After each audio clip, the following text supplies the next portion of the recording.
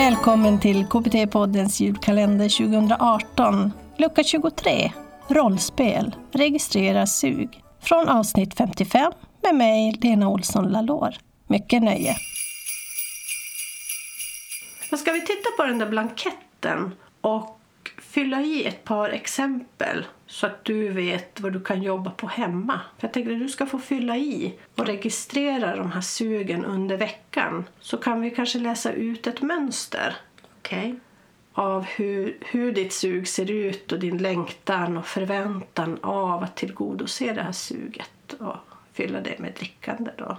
Mm. Så om du tittar på blanketten där. Mm. Om vi ska ta det här syjuntexemplet. Då står det där dag och tid. Ja. Och då kan du bara skriva det där när det är. Okej. För det hjälper oss att se om det finns vissa dagar, vissa tider som det är oftare eller färre gånger. Mm. Mm. Och nästa kolumn. Det är ju vin jag dricker. Mm. Mm. Då skriver du det där. Ja. Och så tar vi nästa. Yttre situation. Är det då var jag är någonstans typ? Precis, det är den här syjuntan. Ja. Och där kan du också skriva men med vem.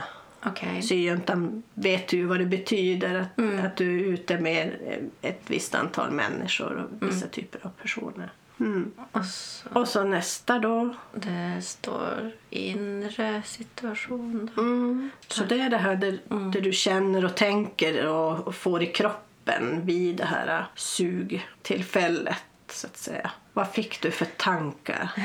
Ja, jag tänker att jag är rädd att bli full inför dem. Det tänker jag. Så du vill inte bli full bland dem därför att... För att det ska vara pinsamt. Så det är pinsamt, jag vill inte bli full, känner mig rädd, bli full. Ja, jag blir orolig och rädd. Och så... Ja. Känns det något i kroppen där? Ja, det blir oroligt i magen och alltså sådär. Suget, vart kommer det in? Så det skapas mycket kring de här tankarna och känslorna kring hur du tolkas av andra människor och att du vill inte att de ska veta och du vill förbli den du är i deras ögon och sådär. Och suget då, den här när de tar fram vinet. Och samtidigt vill jag ju ta ett glas vin och koppla av och känna att jag slappnar av och så bli lugn helt enkelt. Så det är som två bitar i det. Dels det här att men här vill jag inte göra det. Men jag längtar efter. Jag har en förväntan av att vinet ska ge mig någonting. Ja. Och nästa kolumn då. Hur starkt var det här suget som gjorde att du ändå gick hem? Ja, just då var det ju jättemycket. Jag skulle nog säga 70-80. 70-80. Och vad gjorde du då? Ja, jag gick hem. Du gick hem? Jo, ja. Så att jag hade migrän och så gick jag hem. Du drog en nödlögn och så gick du hem. Och när du kom hem? Ja, då drack jag vin. För jag ville ju ha den där lugna alltså känslan som jag får av vinet. Men inte hos dem. Nej. Så det hade skapat ett sug och du fick den här förväntade effekten när du drack vin. Att det stillade suget. Så då har vi gjort ett exempel där. Har du en till som vi kan prova med? Bara så att jag vet att du förstått och att du känner dig trygg i det här. Att ta hem den. I fredags så hade jag planerat att sitta och se på tv och dricka vin. Och så kom min man hem. Han skulle egentligen ha kommit på lördag. Så kom han hem på fredagen. Och då vart jag störd. Just det. I dina planer. Och du hade ett sug redan. Då kan du skriva det där i situationen. Okej. Att mannen kom hem. Ja. Du hade andra planer. Du hade redan köpt vin. Tankar, känslor och kroppssensationer där då. Tankarna vart ju ett fasen också att han kom hem och störde mig nu när jag skulle ha det skönt och koppla av. Och känslan var... Jag varit irriterad. Nästan så jag på att börja gråta så jag fick en klump i halsen. Ja, det fastnade där. Hur starkt var det här suget då? Ja, det var 90. 90. Och det kom då när du inte fick tillgodose det. Ja. Hur var det innan då? När du som redan hade dina planer, hade du ett sug då också? Kan du se skillnad där? Ja, fast då då hade jag ju en plan och förväntan var ju den. Så jag kände mig ganska lugn för att jag visste att jag skulle få ta mitt glas vin och slappna av. Så suget var mer förknippat med den här förväntan och längtan där. Skulle du kunna sätta en siffra på det? 50 kanske. Just det. Så 50 och sen ökade det då och ändrade känslorna till irritation. För att du inte fick tillgodose den här 50-intensiteten.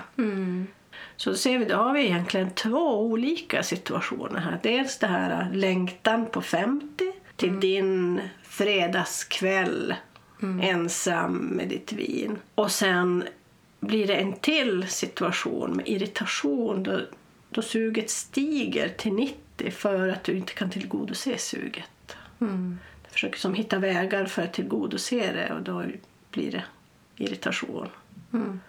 Hur hanterar du situationen? Vad gjorde du?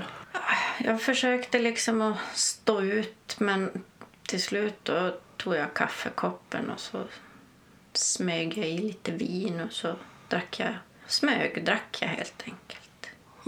Så vid 50, så det du gjorde då, vad gjorde du då? Jag tänker det finns ju som 2 olika saker. Dels vid 50, då hade du planerat upp och satt och var färdig och tar ett glas vin och sådär. Och vid 90, då börjar den här kaffekoppen, alltså smygdrickandet, komma in i bilden.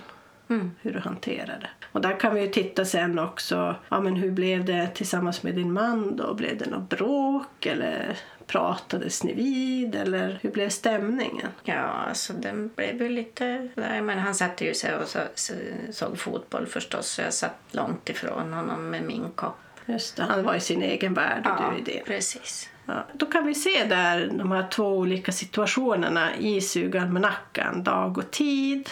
Vad jag gör, alltså vad jag tar för någonting. I vilken situation det händer, vad som händer inom dig. Och hur starkt det är och hur jag hanterar. Så vad gör jag i den där situationen? Hur sannolikt är det att du kommer registrera det här hemma? Ja, alltså jag måste ju försöka göra det. Det känns ju inte jättekul. Men, så du måste inte, men av någon anledning väljer du det? Ja, jag måste göra. Jag har ju aldrig tänkt på att jag har sug. Just det. Men om man ser det så här så inser jag ju att jag har det. Att det ligger och gror där. Ja. Så är det någonting du behöver av mig för att det ska bli mer troligt att du gör den här hemuppgiften? Ja, men jag ska ta med kragen och göra den. Och skriv ner så många som du kan, och du säger att det är förknippat med obehag egentligen att titta på de här sakerna. Och så vi får ta det med i bilden. Gör så gott du kan och så tar du med det du har. Annars gör vi det tillsammans nästa gång, precis som vi har gjort nu. Tack för att du tagit dig tid att lyssna. God jul och gott nytt år.